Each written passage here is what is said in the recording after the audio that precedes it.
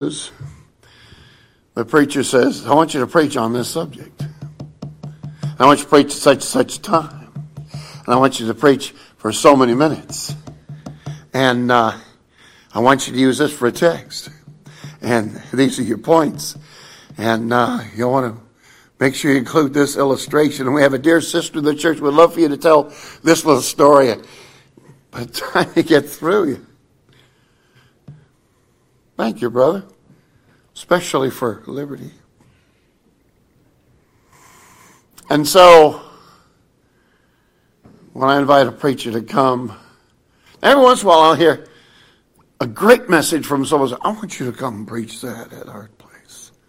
So they know what I'm looking for, because I got a blessing out of it. I want our people, because I can't preach a message that I hear from somebody else as well as I think they can.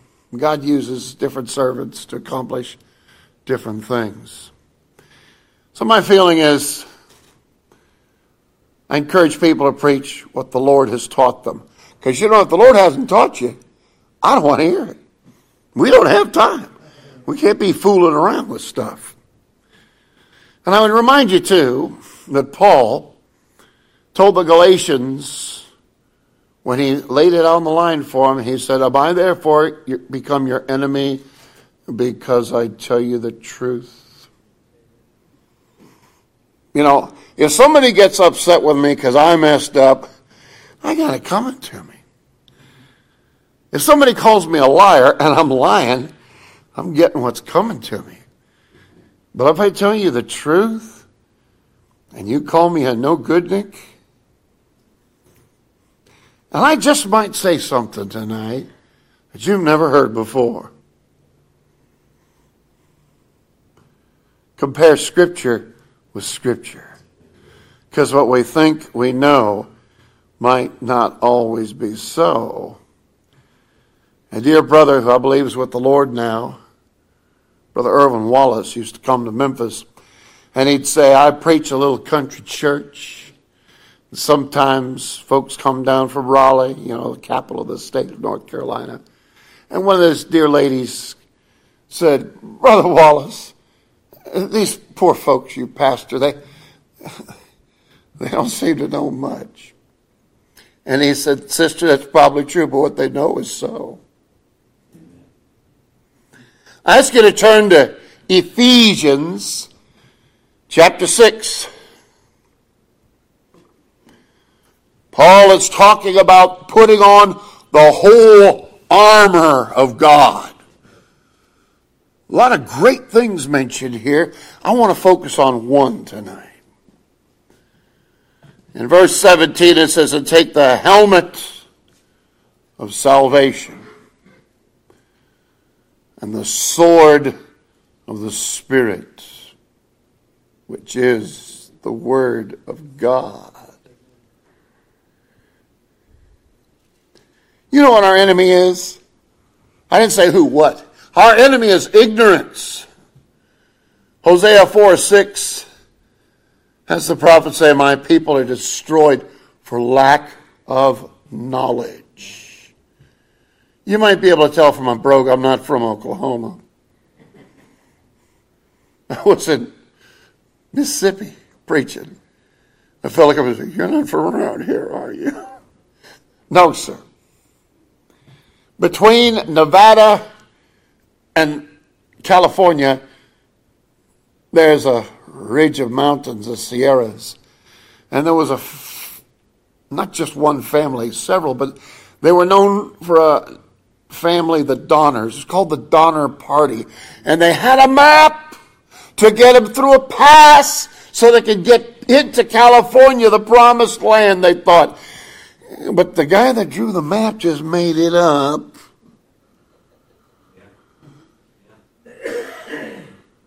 Wouldn't have been too bad if they were passing through in the springtime.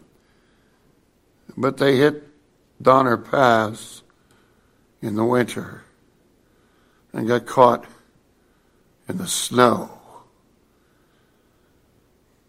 And it became a tragedy.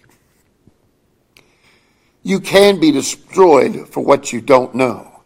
Jesus said In John 8:32, ye shall know the truth. And what'll that do?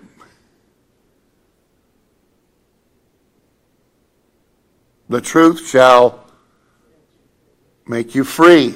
Yes. Now, a little knowledge is a dangerous thing. What prompted me to study on this, we had a Christian friend, he and his wife taught in the same school where we were teaching. And we came to his house for dinner, and he had a mantle, like a lot of houses do. And above the mantelpiece, he had something so long. If I didn't know better, I'd think that he paid good money to buy Excalibur. But I don't think the Brits would give up Excalibur, not to an American. And I wondered if it was a relic from the family. And he said, no, I got that at the Bible bookstore. Because the Bible says the Word of God is the sword of the Spirit. You know, the story of Merlin and what was his name? The king. Who? Arthur. Arthur supposedly needed a sword for his master because he was just a page, and he goes to a stone and he grabs a hold and he pulls this huge Excalibur from the stone. Wow! And I think that's the image a lot of people have for the sword of the Spirit. After all, we got an enemy in the devil. And what we need is a humongous device, a weapon that we can come and we can slice him and dice him and do him in, thrust him through.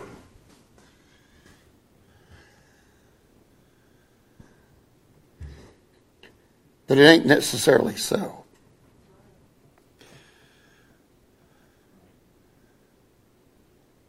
A man wrote a series of books, The Lord of the Rings, and there was a character named Aragorn. And he too had a sword. Wielding his sword to take out the enemy, to make mincemeat out of them. And so, you know, the American idea is if small is good, more is better. So the biggest sword you can have is going to make it. Some of you may remember we just had a meeting about camp. Several years ago we had a young man, I believe his name was John. He was a tall drink of water. He wasn't even from Texas, but he was a tall drink of water. And he had a big Bible. And we'd have sword drill. John didn't always get it recognized for speed in getting through his Bible. He had help sometimes finding some of the books in the Bible. But I said, John, you win the Big Bible Award again. Because he had it. Y'all remember John? You know what I'm talking about? You remember. Okay, it's good to bring your wife to a meeting. I think somebody can agree with you. We assume that if you have a big Bible, that's going to intimidate the devil. You're a great spiritual warrior. None of these little wimpy things, you know. I want a big Bible. That's going to do it. Now, I don't pretend to be a Greek scholar, but I have a few Greeks in my library. And they tell me that the word translated sword here is the word machaira. It might be the basis for our word machete, but I'm not sure about that. And you know what it is? It's not Excalibur, 6 feet long, weighing 150 pounds or whatever.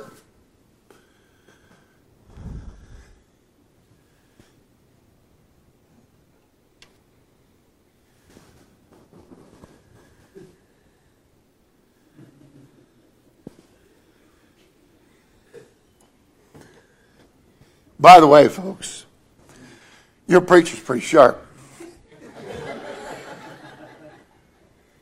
I've been able to sneak this into the Department of Correction.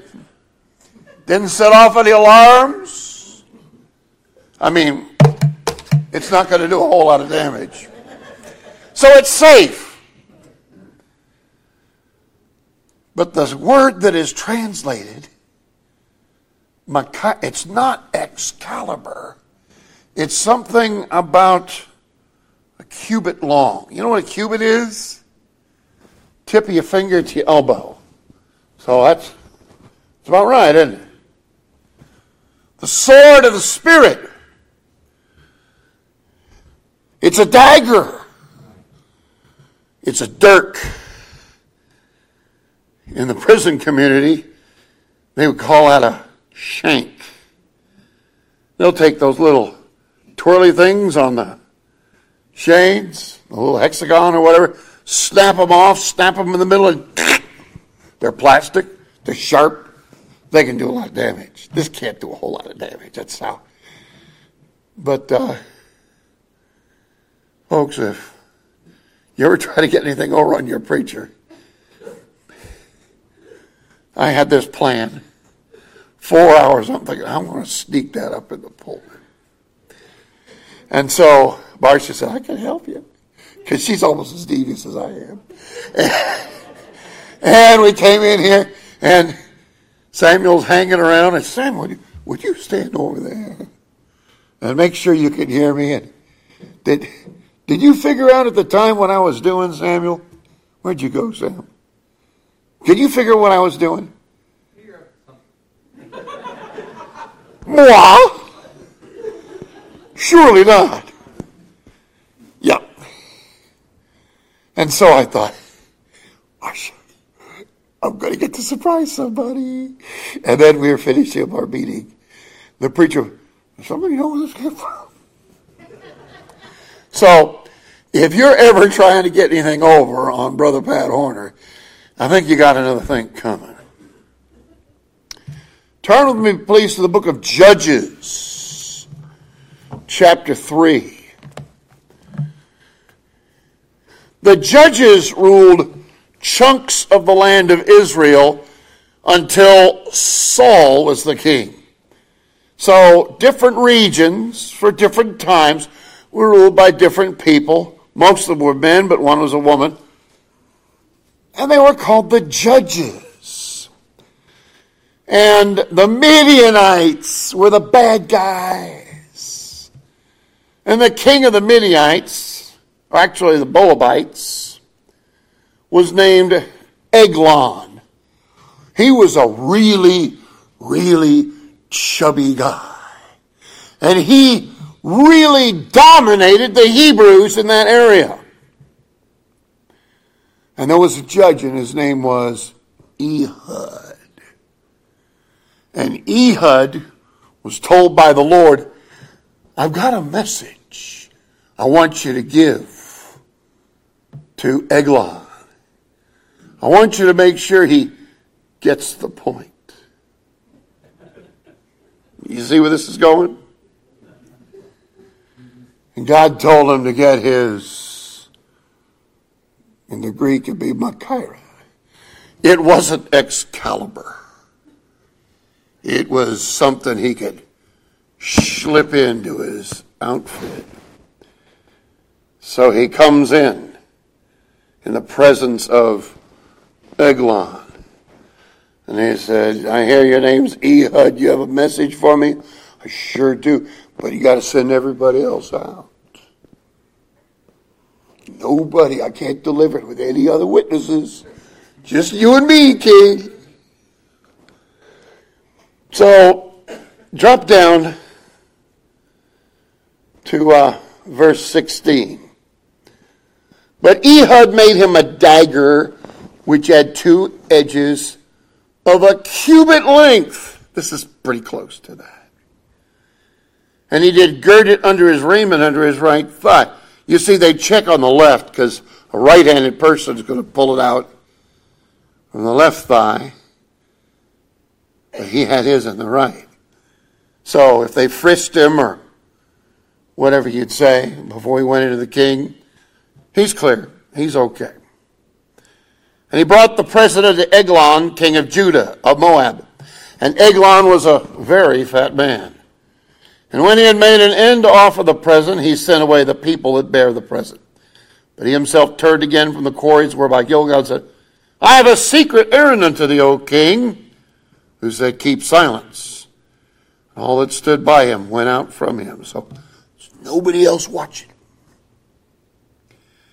And Ehud came unto him, and he was sitting in a summer parlor when he had for himself alone, which he had for himself.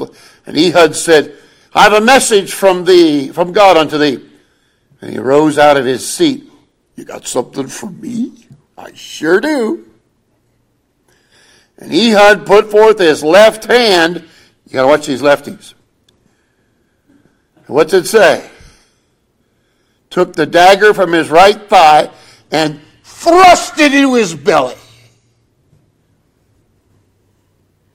And the half, that's this part here, that went in too. I'm not going to use that one again. And the haft also went after the blade, and the fat closed upon the blade, so they could not draw the dagger out of his belly. And the dirt came out. And so he got away, and the Lord gave them the victory.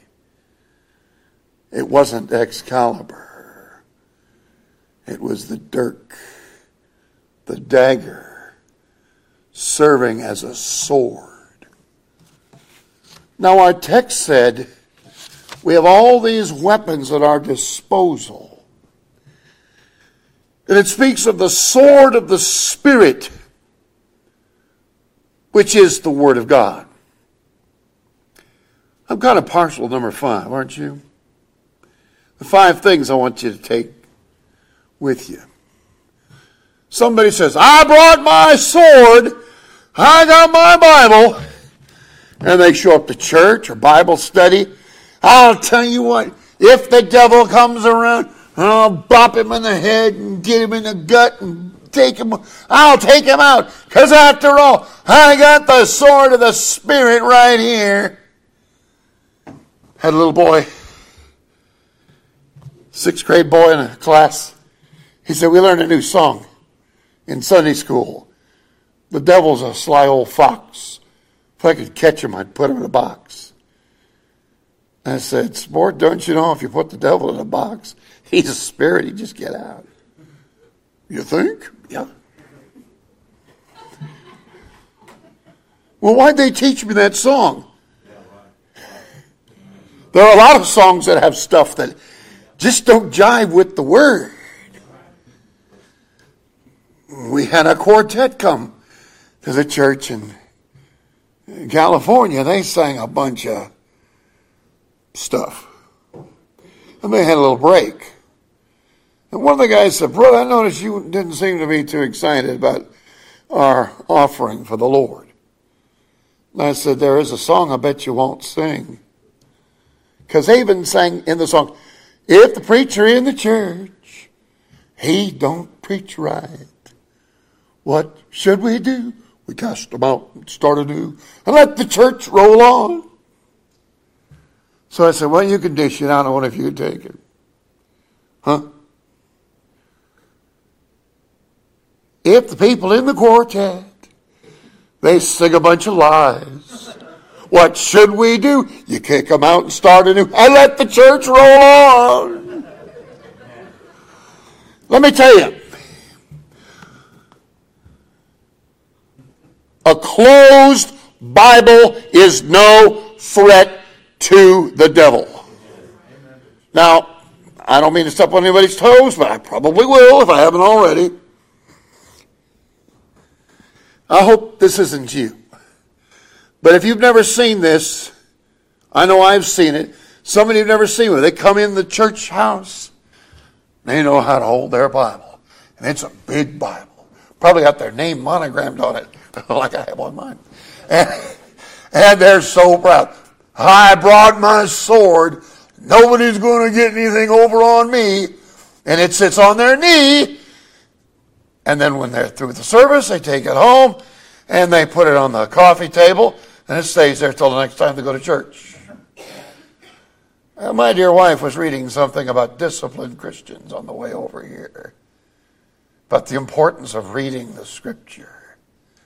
You know, you can have a fancy cowhide leather and have your name in gold and all kinds of neat stuff. Even have a little box that it came in. As long as it's closed, how much harm are you going to do to the devil? How much are you going to contend for the faith? As long as you don't open this book. This is our source. This is our fire. This is what we need. If the devil were to eyeball you down, and you say, I have a Bible, he may be thinking, do you know how to use it? Because a closed Bible, there's no intimidation. I think too many people watch too many vampire movies. You know, they watch a vampire movie and, Dracula's or whatever's about to move it, and they make a plus sign. And that's supposed to scare them off. What? Demon spirits don't like math? What's the problem there? People say the cross. That poses no threat. People put crosses on their body. They wear crosses as ornaments. And they will say and do just about anything. I think sometimes they suppose that they're somehow protected. I saw, and some of you people are too young to know who this is, but years ago I was watching one of those late night TV shows and Ozzy Osbourne was on. And he'd written some stupid song about giving credit to the devil and about suicide, and some kids had taken their own lives. And here he was, he had cross earrings. And the interviewer said, don't you feel a little bit guilty? And he says, I don't have a problem with Christianity. I got my kids in Christian schools, I do. I wonder how many people thought, well, he's a pretty good guy. After all.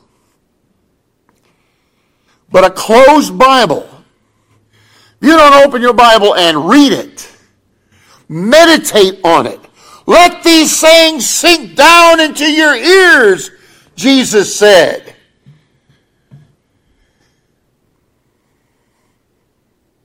I want to show you can't battle Satan in your own strength or win with your own weapons. Oh, the devil would love for you to suppose that you could whoop up something, some clever saying. Maybe you could form some kind of protection from his attack. This is what we've got, and this is what we need. We're reading from Ephesians 6 and verse 12. It says, we don't wrestle with flesh and blood. If you had a knife, if you had a rifle, if you had a club, it wouldn't take too much to take me out. But if I was a spirit being, those kind of things aren't going to do much. We don't wrestle against flesh and blood. So if we fight beings that are of a spiritual nature, doesn't it make sense we need a weapon that is also of a spiritual nature? That makes a lot of sense to me. And more importantly, that's what the Bible teaches. And that's where we want to go. 2 Corinthians chapter 10. I mean, it's laid out for us here. Verses 3 through 5. For though we walk in the flesh, we do not war after the flesh. Your enemy is not the drunk. Your enemy is not the streetwalker. Your enemy is not the insurrectionist. Your enemy is Satan and sin and the spiritual powers that go about. It says Satan goes about seeking whom he may devour. Now, if a lion gets out of his cage in the zoo, yeah, a gun might help you. But when Satan, as a roaring lion, comes looking for you, I don't care if you got a 44 mag, that's not going to slow down the devil. Though we walk in the flesh, we do not war after the flesh. In case you don't know what he's talking about, you have a little parenthetic here. For the weapons of our warfare are not carnal, but mighty. They are very powerful. They're very effective because the weapons the Lord gives us are of a spiritual nature.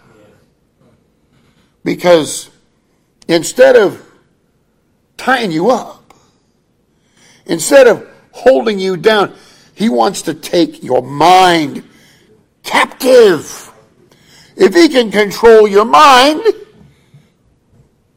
you'll think he's your friend.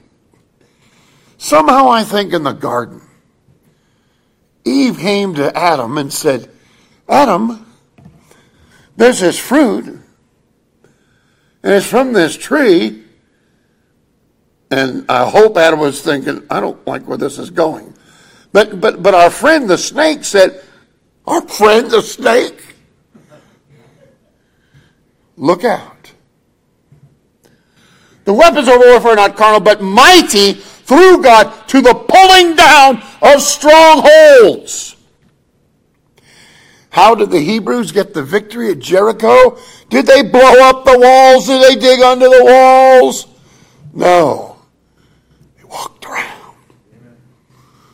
Those folks in Jericho, look at those crazy Hebrews. The first day they walked around, didn't make a sound. Went back to camp. Again, and again, and again. And then the last time, they go more than once. They blast the trumpets, and the Lord brought the walls down. God can do more in a millisecond than all of us can do in a million years. We need to know that. To the pulling down of strongholds.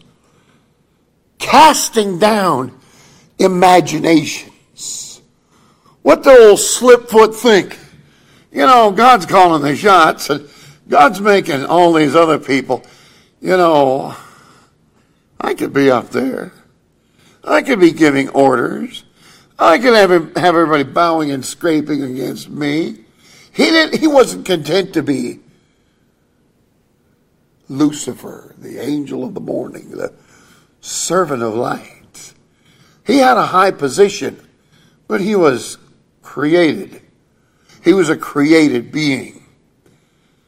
And like what many have said before me, remember that when you think about the devil, he's God's devil. Even the devil has to cow down to the Lord. There is a weapon to use against the devil, but it's not Excalibur. We're told about the sword of the Spirit. Let's finish the rest of verse 5. Casting down imaginations and every high thing that exalteth itself against the knowledge of God. You know what I bump into a lot when I tell people God's word says this? They say, what I think. You know what? Doesn't matter what you think. Doesn't matter what I think. It's what God says. Casting down imaginations and every high thing that exalted something is the knowledge of it, and bringing into captivity, that's taking the lion in the jungle and putting him in the cage. I saw a lot of lions when I was a little kid, but I didn't go to Africa. I wasn't threatened because they were in a cage or they were in a special display. They couldn't jump that moat. They couldn't get out of that containment. Bring into captivity every thought to the obedience of Christ. Your mind, my mind, to be dominated by Christ. You know what one of the indictments of the wicked is? In Psalm 10:4 it says, God was not in all their thoughts. That implies to me that God ought to be in all of our thoughts. Somebody says, I wonder what they think in Washington about that. I wonder what they think in Oklahoma City about that. I wonder what my mother-in-law would think about that. We wonder about anybody and everybody else. What does the Lord say? What does the Lord's take? Well, here's what I think. So what? What saith the Scripture? The third thing is, just as a person gets a good weapon, a man said, you might have guns, you might have other weapons, but your knife will never run out of bullets. Our son went in the Marine Corps. I said, you got a knife? And he said, nope. I think he's got 5 knives. He comes prepared. You see, God's word is truth. But you can't say, this is truth. I'm going to straighten you out with truth. And they say, go for it. Well, it says what I believe. How do you know it's true? Because that's what my preacher preaches. Well, how do you know it's because that's the same thing I believe. That's called circular reasoning, by the way. You need to get out of the circle and go straight to the source. This is what God has said. That's where we go. Psalm 119. I hope you're familiar with this. It's the longest psalm. One dear friend had said it's the longest chapter in the Bible. Psalm 119, verses 9 through 11. You want to get it straight. Young man, young woman, you want to walk the straight and narrow. You want to get absolutely and for sure the real deal. Wherewithal shall a young man cleanse his way? You know what you need to listen to? We were reminded earlier. I came here to hear. By taking heed thereto according to thy word. We had a preacher in one church got up in the pulpit and said, I have so many points I want to make in my message, I had to leave out 6 jokes. And somebody came up and said, what were the jokes? They weren't too much concerned about what the Scriptures taught, but they want to make sure they got those jokes. By taking heed thereto according to thy word, with my whole heart have I sought thee. Are you a sold out Christian? Are you committed to the cause of Christ? 100%. Somebody says, I'm 110%. How? Bobby Lee said, do your duty. You can't do more. You should never do less. Do your duty. Do what you're supposed to do. With my whole heart have I sought thee. Oh, let me not wander from thy commandments. How would you know what God's commandments are? Well, here's what Mama taught me. I hope she taught you right. Here's what my preacher preaches. I hope your preacher preaches right. This is what I think. I sure hope you think what's right. But I can't say for sure about any of those 3. But look at verse 11. Thy word have I hid in mine heart. Some people have it hid in their closet someplace. They find it's under the bowling balls and stuff like that. Oh yeah, I got a Bible someplace here. Thy word have I hid in mine heart. Why? That I might not sin against thee. People are worried about making their friends angry. They're worried about breaking the laws. They're worried about offending and disturbing the status quo. But has it ever occurred to you that all sin, every sin, any sin, is against God first and foremost? If I tell a lie and I lie to you, that's wrong. I shouldn't lie to you. But even worse than my lying to you, I'm lying to and before God. And I'm accountable for that. And so sometimes we scurry around to ask somebody else forgiveness. Do you confess your sin to the Lord? Some people say, well, I don't go to confession. Well, no, you don't go to a man. It says confess your faults to one another. I eat too much. Okay, all right. But confess your sins to the Lord.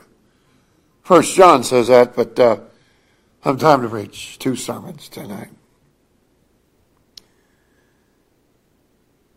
If we have the Word of God kept in store where we can bring it and bring it and bring it, and we know what it says. The typical Christian says, oh yeah, I know the Bible.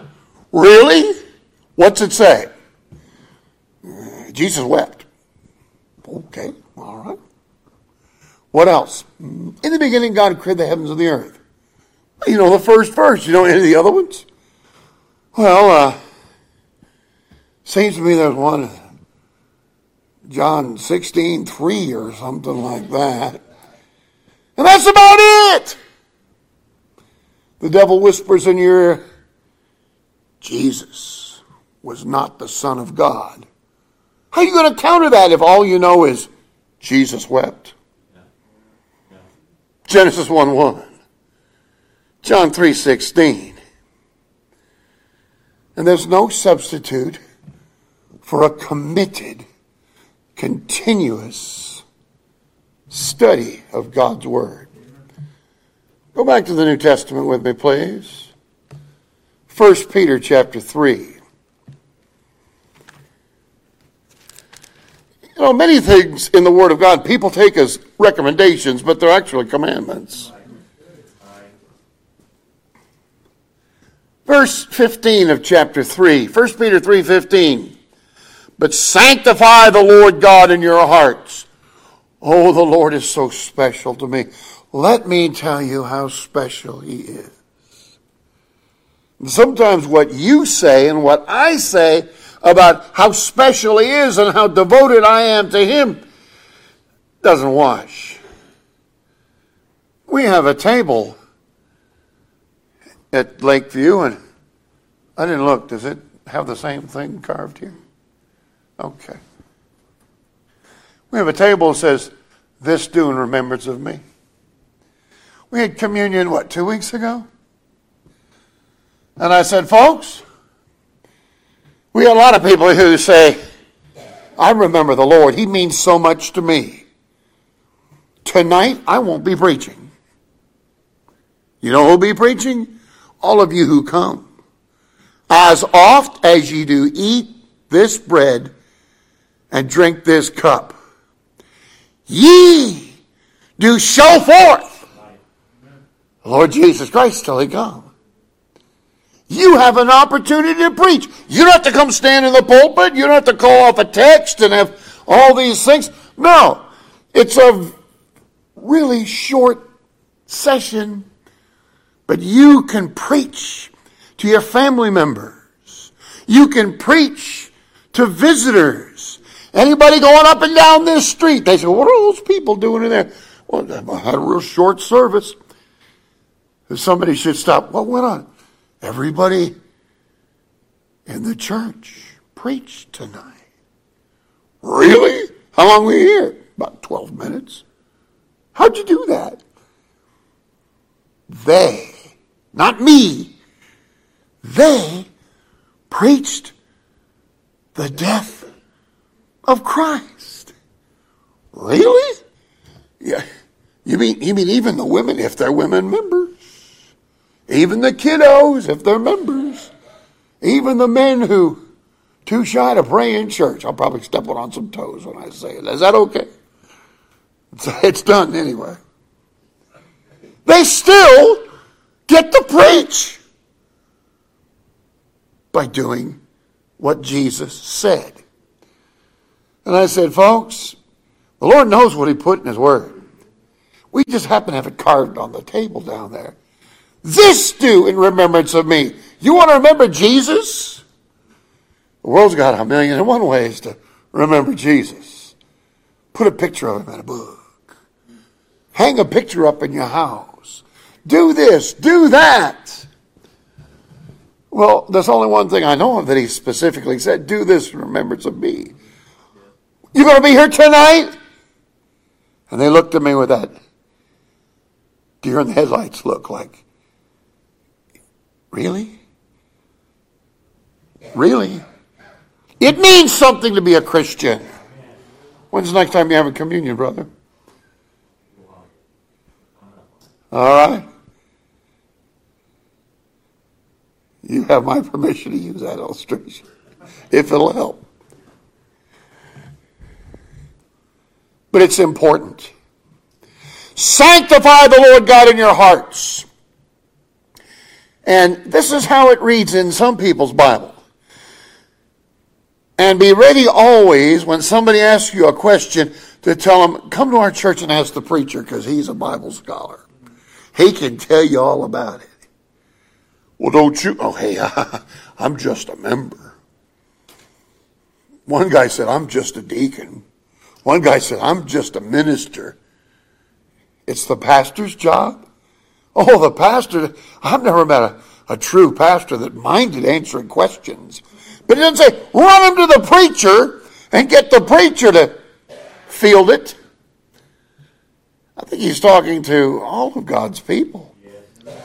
Be ready. Always. Well, it's Sunday. I guess I'm ready. You should be just ready on Monday and Tuesday. If the day ends in a Y, you need to be up for that. Be ready always to give an answer to every man that asketh you a reason of the hope that is in you with meekness and fear. You coming home from a funeral? And they say, why do you look so sad? Well, part of me's sad because I had to say goodbye to my aunt, my uncle. Why? Well, they died. Oh, I can understand why you're sad. But you know what? My sorrow is mine. I'm going to miss them. They're in a much better place. And they say, you think so? I hope you don't go, maybe, maybe, maybe.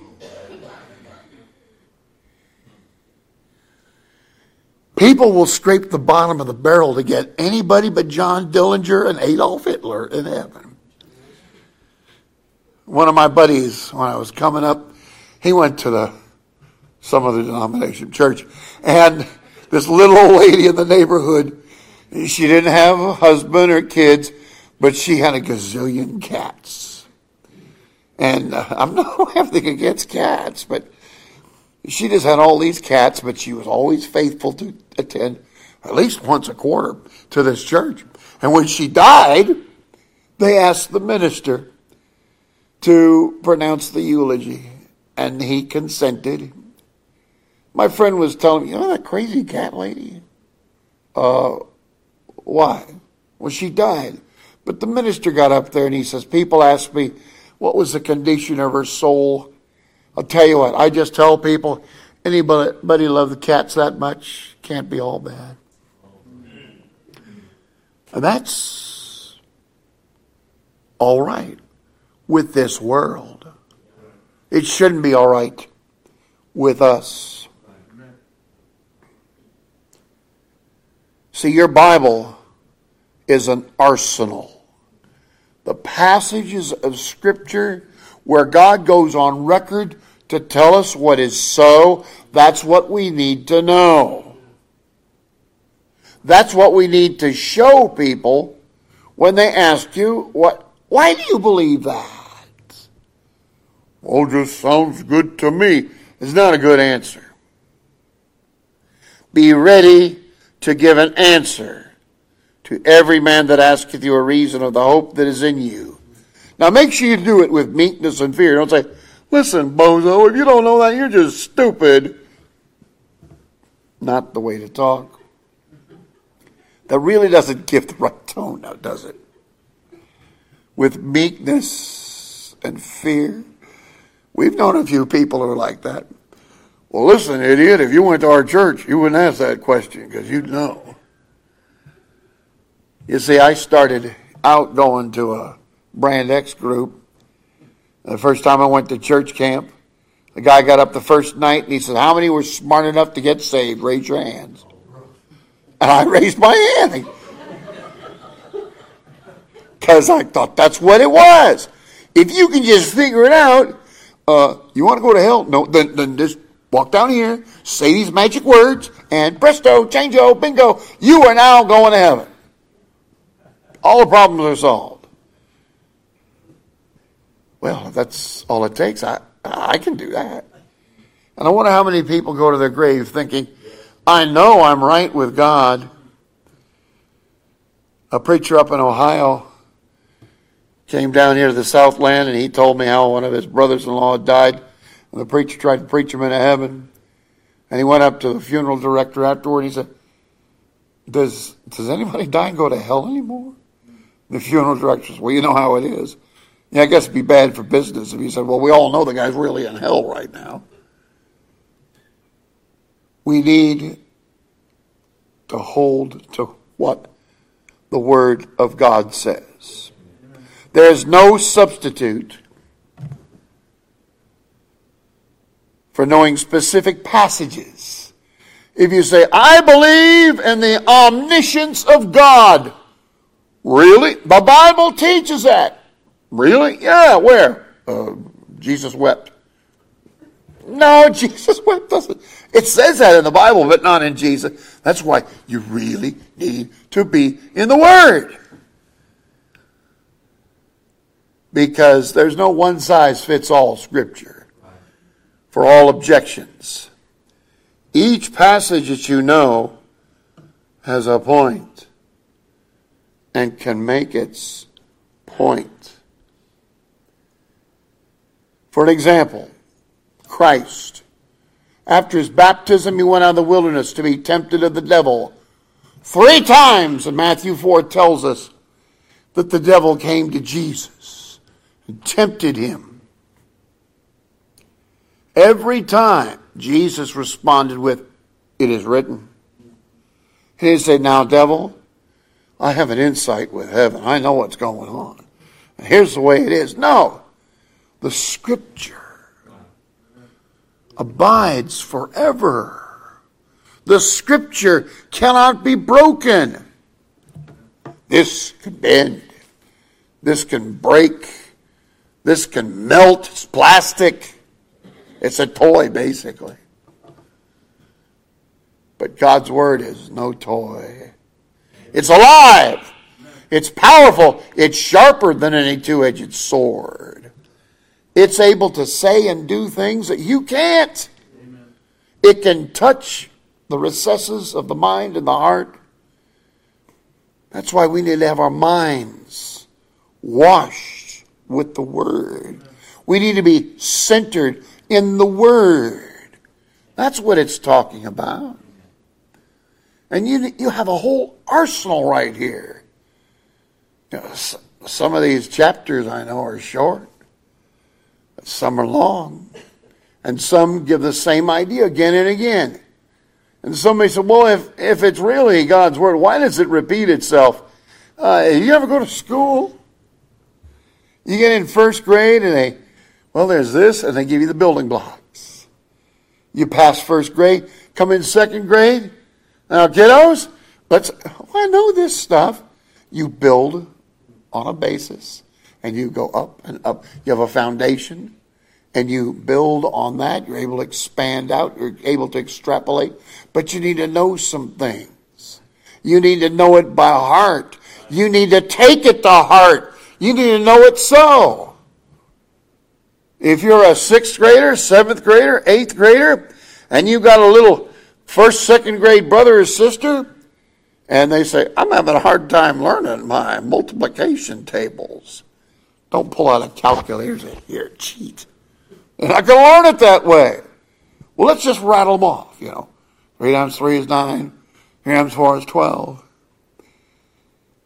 And our brother Heath taught math during the week. And he told a story about a city boy moved from Little Rock to Mena. And the city boy was in there, and the math teacher said, now, little Johnny, I want to find out what you know. What's 2 to 12? Huh? 2 to 12. Okay, I'll give you the, what's 2 to 9? What's 2 to 6? Still no response. What's toot 'em for? Okay, Johnny, this is the last one. What's toot 'em to? Still no response. Johnny, you don't even know what toot 'em to is? Teacher, I don't even know what a toot 'em is. I laughed the first time I heard that one too. Makes you think. But the Lord has a point to make. He didn't put any filler. What he says is important for us to take seriously. If you can't handle what God says in a particular passage, don't try to find somebody, so what's not really in the original? That was mistranslated. No, more often than not, I think you'll find you may be too disinterested or maybe even flat lazy to actually do what it says. Oh, God couldn't really mean that. Really? I didn't know God was in the business of pulling people's legs. And so, when Jesus Christ was challenged by Satan himself, I was teaching in a Christian school once, and I was telling how that Satan tempted Jesus, and one of the boys said, well, if I was Jesus, I'd say, I've had enough of this. I'm going to turn you into a toad. That's not what the Bible says. You've been reading the wrong books, my friend. He answered him with Scripture. Now, you could quote Aquinas, and I think the devil think, I got him here. He reads the scholar. You could even quote J.R. Graves. And I'm nothing against J.R. Graves, but he wasn't Jesus Christ. And I can't really go out on the limb and say he was inspired of the Spirit, but God breathed his word. He gave it to holy men, and he has preserved his word, and we have it today. This is not just a place you can go. This is not just the best place you can go. This is the only place you can go without admixture of error, without fear of contradiction, because God wasn't fooling around when he said what he did. I know some people say, well, we're modern times. We have a different take on that. I drive a Ford. Mr. Ford had a program. Ford has a better idea. I'm afraid a lot of humans think, I think I got a better plan than Matthew, Mark, Luke, John, Paul, all the rest. That's the problem. God has spoken his word. If you want to be armed to the teeth, you take the sword of the Spirit. Not your closed Bible.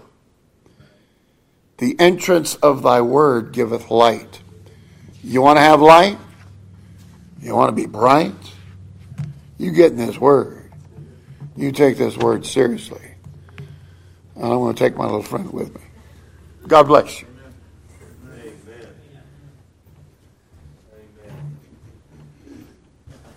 Well,